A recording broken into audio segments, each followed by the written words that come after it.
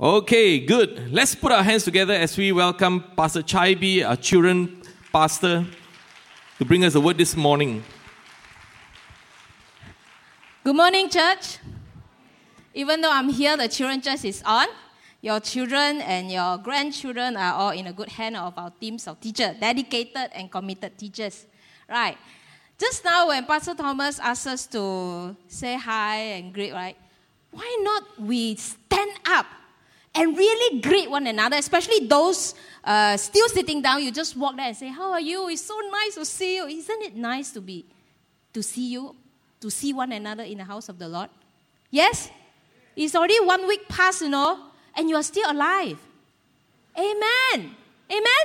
Come on, shall we all stand up and then just greet one another and say, you can ask, what you have for breakfast? Have you taken your coffee? Where are we going for lunch?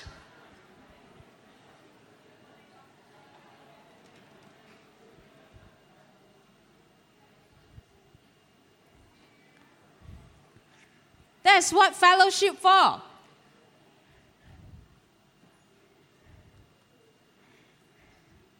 Amen. Now we pray.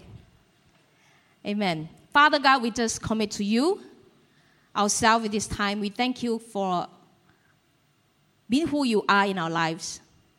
The Lord, every day we just want to give praise to you when we think of your faithfulness that you have brought us thus far. And Lord, even in the days to come, in the years to come, we can continue to look to you, for you are the source of everything. Like even right now, we believe that, Lord, as we set aside time to come into your house to just listen to your word, that you will speak to us. You will minister to us. And Lord, anoint our ears, our hearts, our eyes, oh Father, to see your truth, and that your truth will bring breakthroughs in our life, in our circumstances. Your word will bring rhema to our soul. Your word will bring hope, will bring strength to each of us today, Lord. We thank you, God, that you are here with us, Lord. In Jesus' name we pray. Amen. Now, I want to ask, how many of you were here in this service last week? It can be Saturday, Sunday. Very good. Then you must have heard about James chapter 4, right? Because I was not here. Oops. I was in level 1. So let us do some recap what we have learned from James chapter 4. Last weekend, James is asking the believers to repent of their worldliness and turn back to God. He deals specifically on quarrels and fights, slander, self-will, arrogance, and neglect of duty. Today, we will continue with James chapter 5, and my sermon is entitled, The Rich, the Suffering, and the Sick. In today's passage, James began on the misuse of one's wealth. Verse 1 is saying, now listen, you people, you rich people, weep and wail because of the misery that is coming to you, on you. James did not say that it was a sin to be rich. After all, Abraham was a wealthy man.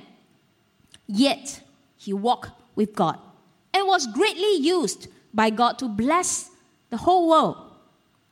What he was concerned about was the selfishness of the rich. So he advised them to weep and wail.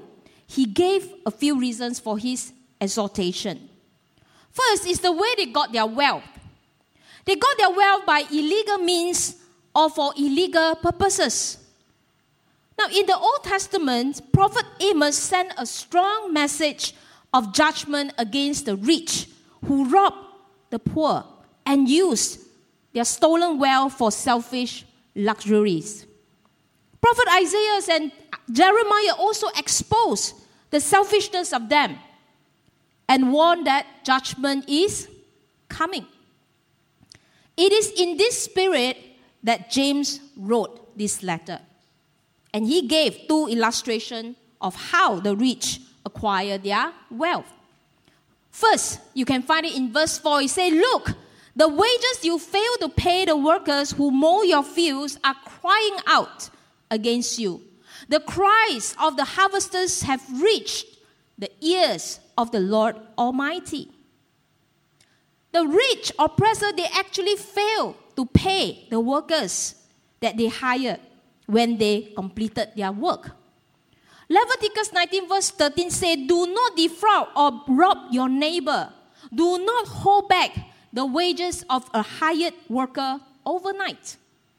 And in Jeremiah 22 it says, woe to him who builds his palace by unrighteousness, his upper rooms by injustice, making his own people work for nothing, not paying them for their labor.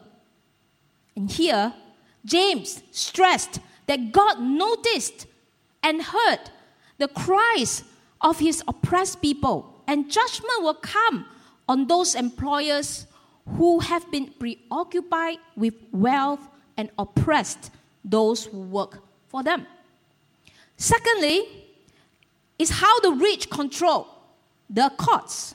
In verse 6 say, you have condemned and murdered the innocent one who was not opposing you. Now, when God established Israel, he gave the people a system of courts. In Deuteronomy chapter 17, he warned the judges not to be greedy. They were not to show favoritism to the poor or even fear the rich. No judge was to tolerate perjury. Bribery was condemned by the Lord. But in the courts of James' day were apparently easy to control if you have enough money. So the poor workers could not afford expensive lawsuits. So they were beaten down every time. They were not given justice. Instead, they were abused and ruined. Even until this day, we still see it happening in our world. Maybe some of you are in a similar situation of the workers mentioned in the passage. But let's hold on to the word of God that the day will come when God will step into your circumstances and put things right for you. For he hears the cries of his people. Secondly, is the way the rich used their wealth. Now, let us be clear again that the Bible never criticizes wealth in itself, but it has sharp things to say about how it is used. For it is wrong to store up wealth when you owe money to your workers. Verse 3 says, your gold and silver are corroded. Their corrosion will testify against you and eat your flesh like fire. You have hoarded wealth in the last days. These rich men James talked about were hoarding the 3 G's. They were grain, gold, and garments. They thought they were rich because they had these possessions. These selfish people have hoarded wealth while others suffered in poverty. When James said you have hoarded wealth in the last day, it seemed to be similar, in a similar saying of Jesus in Matthew chapter 6. The word of God says, do not store up for yourself treasures on earth where moth and vermin destroy, and where thieves break in and steal. But store up for yourself treasures in heaven where moth and vermin do not destroy, and where thieves do not break in and steal. Secondly, is how the rich lived in luxury. In verse 5, James says, you have lived on earth in luxury and self-indulgence. You have fattened yourselves in the day of slaughter. These are words of terrible warning here. Judgment is coming because of their luxurious and self-indulgence lifestyles. The phrase translated on earth shows they have focused on this world so much so that they are unprepared for the coming judgment. 1 Timothy chapter 6 verse 17 say, command those who are rich in this present world not to be arrogant, nor to put their hope in wealth, which is so uncertain, but to put their hope in God, who richly provides us with everything for our enjoyment. Now, there is a great difference between enjoying what God has given us, as we read in 1 Timothy chapter 6, verse 17, and living extravagantly on what we have withheld from others. Even if what we have has been earned lawfully and in the will of God, we must not waste it on selfish living. There are too many needs to be met. Even in Penang itself, there are people who struggle daily, monthly, or even every year. They've been struggle. When we don't see these people, it doesn't mean they can't be found in our neighborhood. Luxury has a way of ruining our character. It is a form of self-indulgence. If you match character with wealth, you can produce much good. But if you match self-indulgence with wealth, the result is sin. Let us take Abraham as an example. He was a rich man, but he maintained his faith and character. When Lot was Abraham's nephew, became rich, he ruined his character and his whole family. That's why Psalm 62 verse 10 says, if riches increase, praise the Lord, but set not your heart upon them. So to summarize verse 1 to verse 6, we learn that James did not condemn riches or rich people. He was strongly concerned about the wrong gain of riches and the way the rich Christians use their wealth as a weapon and not as a tool with which to build. Then there comes a new turning point in our letter at James chapter 5 verse 7. He said to his readers, as in chapter 1 verse 2 to 4, that they must be patient and wait for the Lord's coming. James has already told the believers that their cries had reached the ears of God. But although God has heard them, He has not yet done anything. So what must they do? The answer is, they wait. And they wait patiently. Patience means accepting a difficult situation without giving a deadline to remove it. Patience isn't a matter of denying or trying to hide our feelings. It also isn't a matter of ignoring your circumstances.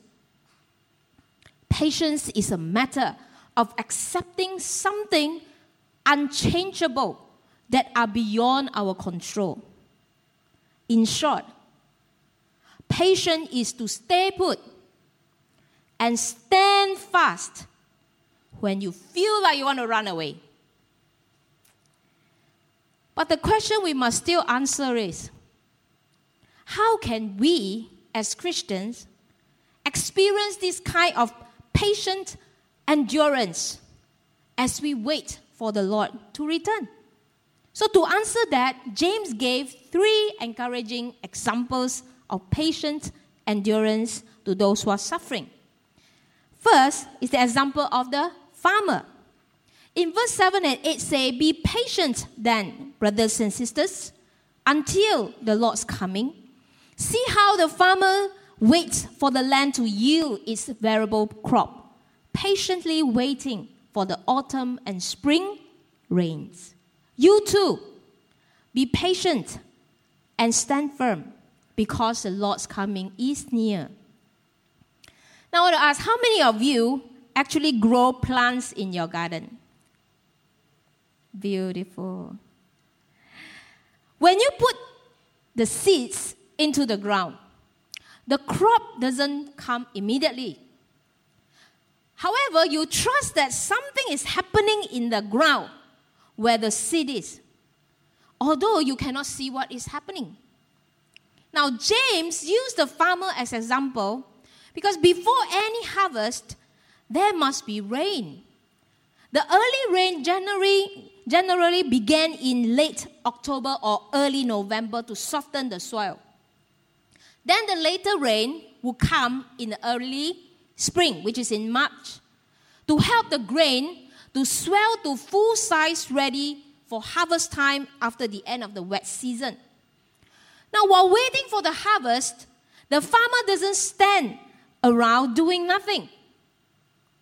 He is constantly at work as he looks toward the harvest. The farmer who hoped for a good harvest had to wait right through to the end of the rains. The farmer is patient, and he has reason for patience. He can be patient because he is anticipating a variable harvest. Today, some of us probably are in this season of waiting. Waiting for rain is a kind of suffering. But when the rain comes, you will reap your harvest. God will rain down His blessing upon you. So let us encourage one another to be patient and determined in times of difficulties, like the farmer who anticipates the rain and variable harvest because the Lord's coming is near. Now, James knew during suffering time, during waiting time, and during challenging times, people will grumble. We will complain. So he added in verse 9, don't grumble against one another, brothers and sisters, or you will be judged. The judge is standing at the door. For it is bad enough when circumstances are against us. But it can be even worse when Christians turn against one another. According to James, believers need to be patient and help one another in their faith and refuse to give into grumbling against each other in their suffering. If we stand to grumble against each other, do you know what will happen to us? It will keep on complaining while waiting in suffering. We will miss the harvest. James said, the judge, Jesus is our judge. He is standing at the door. So having this concept of the soon return of Jesus, we will then not be quick to criticize others. We will choose to say more wholesome words than hurting words, especially to our spouse and our children, to our loved ones. For the Lord will judge the good and bad things we have done, as well as our good and bad attitudes, which cannot be seen. So, brothers and sisters, if you have been mistreated or neglected by families or by friends, God will be your defender. And so let us make a choice today not to complain or to get bitter. Remember the word of God in Deuteronomy chapter 32 verse 4 say, the Lord is your mighty defender, perfect and just in all His ways. Your God is faithful and true. He does what is right and fair. The second example James gave is to learn from the prophets. Verse 10 says, brothers and sisters, as an example of patience in the face of suffering, take the prophets who spoke in the name of the Lord. Now, when we read the Old Testament, we know prophets live close to God. They share what they have heard from God, But what encouragements do we receive from the examples as we wait patiently in the face of suffering? First, the prophets encourage us by reminding us that God cares for us when we go through suffering. For example, Prophet Elijah announced to wicked King Ahab that there would be a drought in the land for 3.5 years. And Elijah himself had to suffer in that drought. But God cared for him. And God gave him victory over the evil priests of Baal. It has been said, the will of God will never lead you where the grace of God cannot keep you. Many of the prophets had to endure great trials and sufferings. Not only at the hands of the unbelievers, but at the hands of believers as well. Jeremiah was arrested as a traitor and even thrown into an abandoned well to die by fellow Israelites. However, God fed him and protected him throughout that terrible time. It required great patience at times like these. But the important thing is that, like the farmer, we keep on working. And like the prophets, we keep on trusting in the Word of God.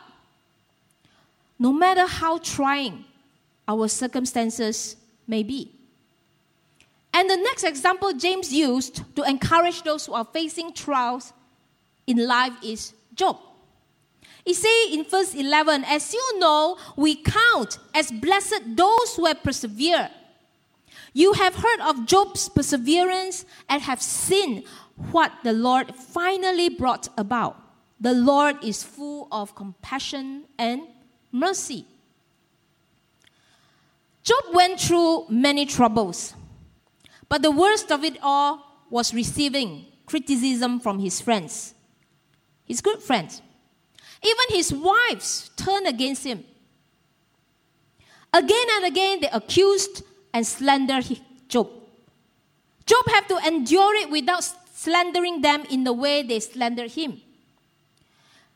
In studying the experience of Job, it is important to remember that Job did not know what was going on behind the scene between God and Satan. Job's friends accused him of being a sinner and a hypocrite. They said, there must be some terrible sin in your life that you are like this. Oh, God would never have permitted this suffering. You must have committed a terrible sin. Job disagreed with them and maintained his innocence during the entire conversation, which you can find it in Job chapter 2. And in the end, God rebuked the friends for telling lies about Job. It is difficult to find a greater example of suffering than Job. Circumstances were against him, for he lost his wealth and his health. He also lost all his beloved children. And it also seemed like God was against him. For when Job cried out for answers to his questions, there was no reply from heaven. Yet, Job endured. Even though Job did not understand all that God was doing, he knew God has higher purposes in his suffering than the punishing of sin. This is endurance. When we find ourselves in the furnace of life, let us not running around frantically looking for help, but let us go to the throne of grace. For in 2 Corinthians chapter 12, the word of God says, my grace is sufficient for you, for my power is made perfect in your weaknesses. Allow God to work out His purposes in His time and for His glory in our lives. And as we read on in James chapter 5 verse 12, it seems to be out of place. For what does swelling have to do with the problem of suffering? It says, above all, my brothers and sisters, do not swear, not by heaven or by earth or by anything else. All you need to say is a simple yes or no. Otherwise, you will be condemned. If words are a test of character, then swearing would indicate that there is yet work to be done. A person who must use many words, including oaths, to convince us has something wrong with his or her character. James encourages us to let our yes be yes and let our no be no. Just be truthful in what you say and be sincere in the commitments you made. Otherwise, you will be condemned. Next, James continues to encourage us to pray by describing a few situations in which God answers prayers. In verse 13, he says, is anyone among you in trouble? Let them pray. Is anyone happy? Let them sing songs of praise. First is a prayer for the suffering. What should we do when we find ourselves suffering in difficult situations? We must not grumble and criticize the other believers who are having an easier time of it. Nor should we blame God. We should pray, as told in James chapter 1 verse 5, asking God for the wisdom we need to understand the situation and use it to His glory. When we pray, when God's people pray, it moves troubles, if that is God's will. Prayer can also give us the grace we need to endure trials for God, because God can transform your troubles into triumphs. He does not allow any trouble to come that is not within His control. Today, what you are facing could be a threat to your security, something to do with money or safety. It could be something emotional or psychological. Failure, depression, or stress. It may be something to do with your health. But whatever the trial, it is an invitation to prayer. We can turn to God, praying to Him when we are suffering and praising Him when we are happy. Then James moved on to the prayer for the sick in verse 14 to 16. He said, is anyone among you sick?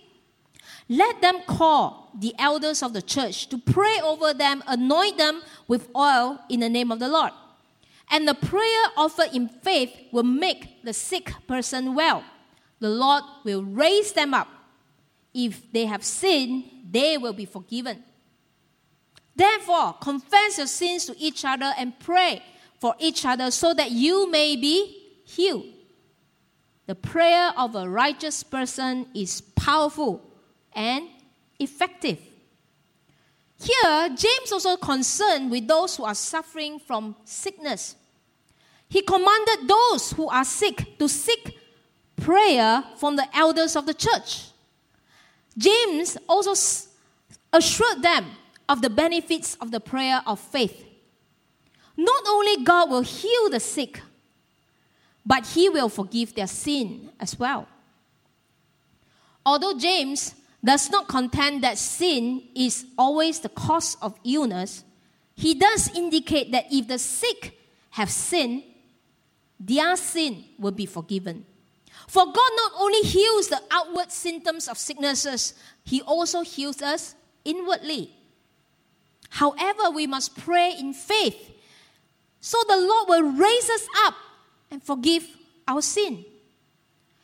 James also encouraged the disciples to confess their sin to one another and pray for one another so that they may be healed. He assured them of the energizing power of prayer at the end of verse 16.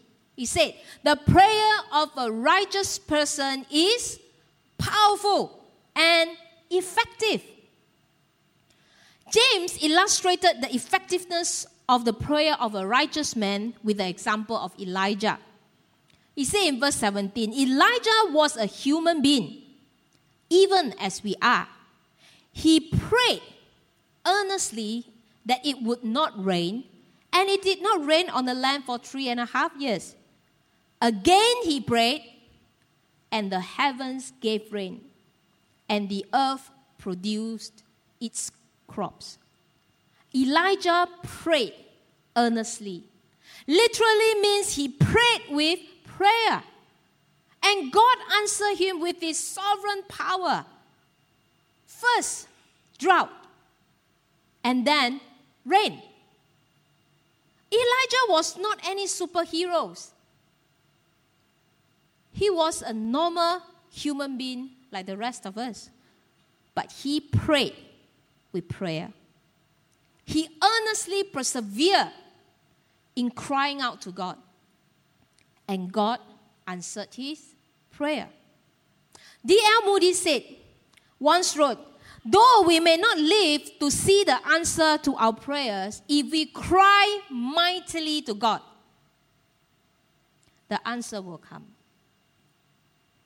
Reverend E.M. Bao said, "Prayers are deathless. The lips that utter them may be closed in death. The heart that felt them may have ceased to beat. But the prayers live before God, and God's heart is set on them. And prayers outlive the lives of those who utter them, outlive a generation, outlive an age, outlive a world. Fortunate are they whose fathers and mothers have left them a wealthy patrimony of prayer." As parents myself, we always think of when we pass on, what will we be giving or leaving for our children? It's nothing wrong to prepare that. But most of us will think, should I leave some houses, cash, share? How many of us will pray now for our children to leave them a wealthy patrimony of prayers? Do we only pray for our children when they are having exams? Do we only pray for our children when they are sick? Or when they are looking for jobs? Or when they are looking for wives or husbands? Let us pray. Shower them with lots of prayer, because prayers are deathless. Let us pray earnestly if you are in the midst of trial. And do not be discouraged. For the Lord, who could open and shut the heavens for Elijah, has promised to do great things for you today. Not tomorrow or next year, but today, when we call upon His name in prayer. What more? The Lord said in Hebrews chapter 4, we have a great high priest who has ascended into heaven, Jesus, the Son of God. Let us hold firmly to the faith we profess, for we do not have a high priest who is unable to empathize with our weaknesses, but we have one who has been tempted in every way, just as we are, yet He did not sin. So let us then approach God's throne of grace with confidence, so that we may receive mercy and find grace to help us in our time of need. Now, if James urged us to pray for those who are suffering and the sick, surely we must pray for our brothers and sisters who wander from the truth. Although James did not specifically name prayer in the last 2 verses. He said, my brothers and sisters, if one of you should wander from the truth and someone should bring that person back, remember this. Whoever turns a sinner from the error of their way will save them from death and cover over a multitude of sins. James encouraged believers to bring back those who have wandered from the truth.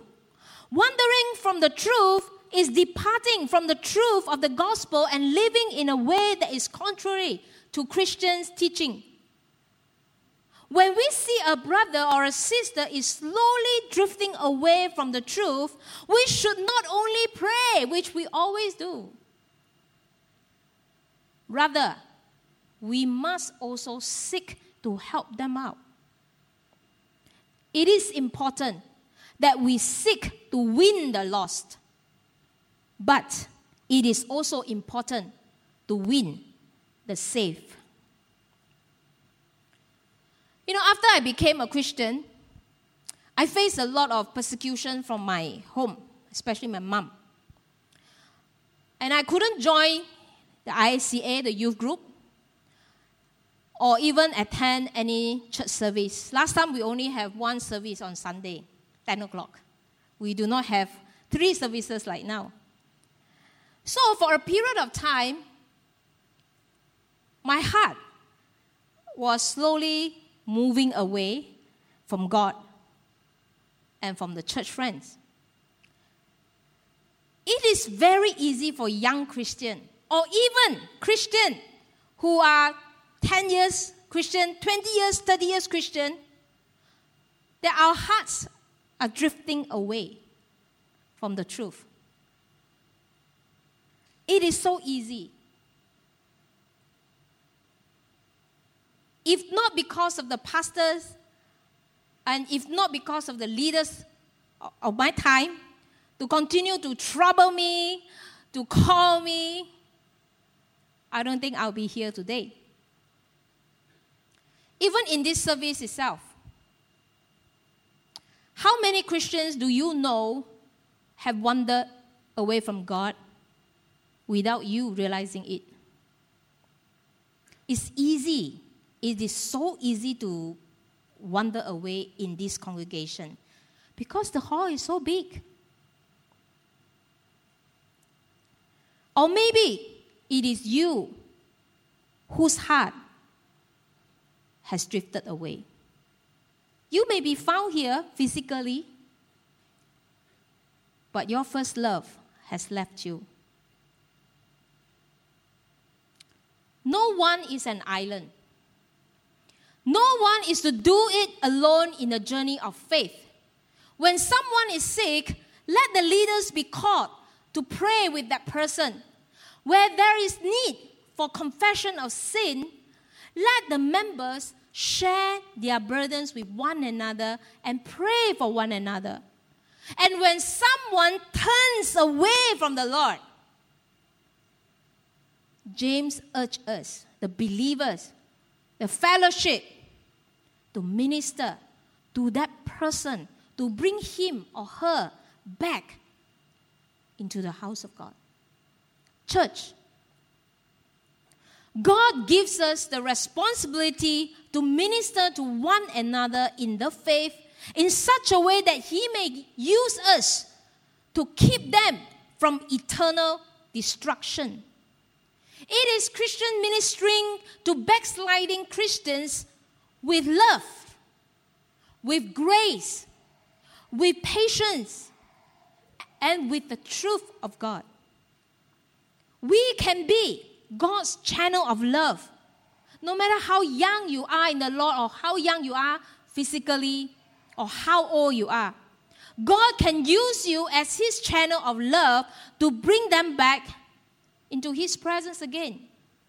Because remember this, whoever turns a sinner from the error of their way will save them from death and cover over a multitude of sins.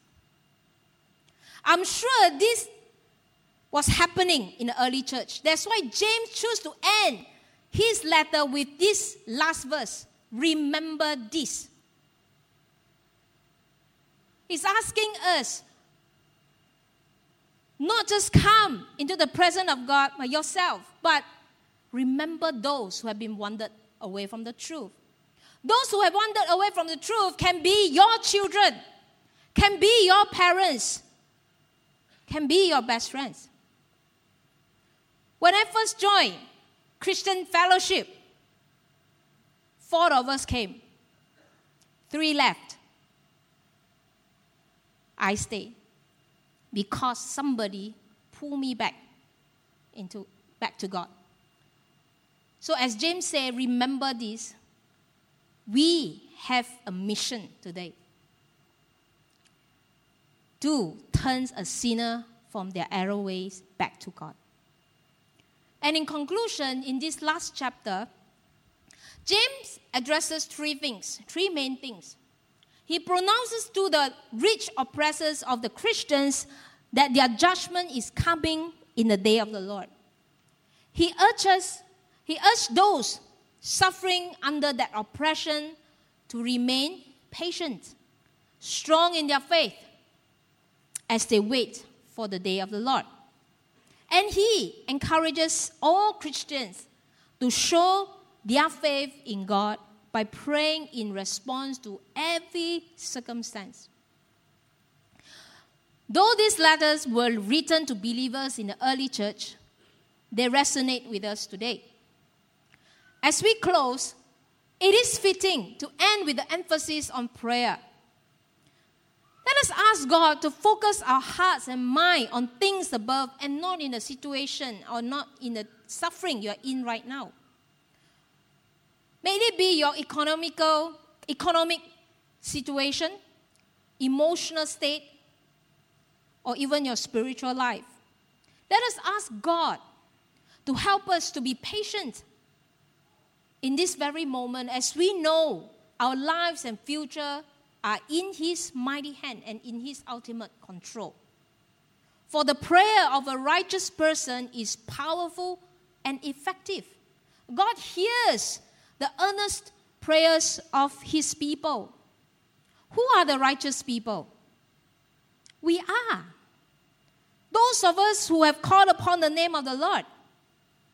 So we can come to the throne of grace and earnestly ask from the Lord in every prayer request you have. And not to come to Him with guilt, with condemnation.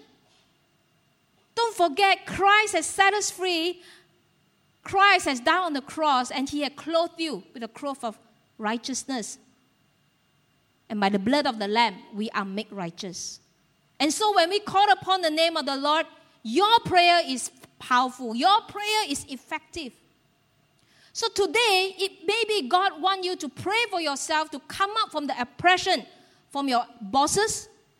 It may be God wants you to pray and stand in the gap for those who have wandered away from the truth. And today, God wants you to pray and believe that your prayer will move mountains, your prayer will move the hand of God in your hopeless situation. So, let us learn to call upon the name of the Lord. Amen? Amen. And as we close, we want to just worship the Lord with this song. Every time we pray, we move the hand of God. And as we pray and as we worship the Lord, I want all of us just to stand up to our feet and raise our hand as a sign of surrendering. All of us need prayer because we are people. We are needy people. We need God to intervene. We need God to intervene in our lives, in our marriage, in our studies, in our work. We need God in our relationship. But let us start with prayer. Hallelujah.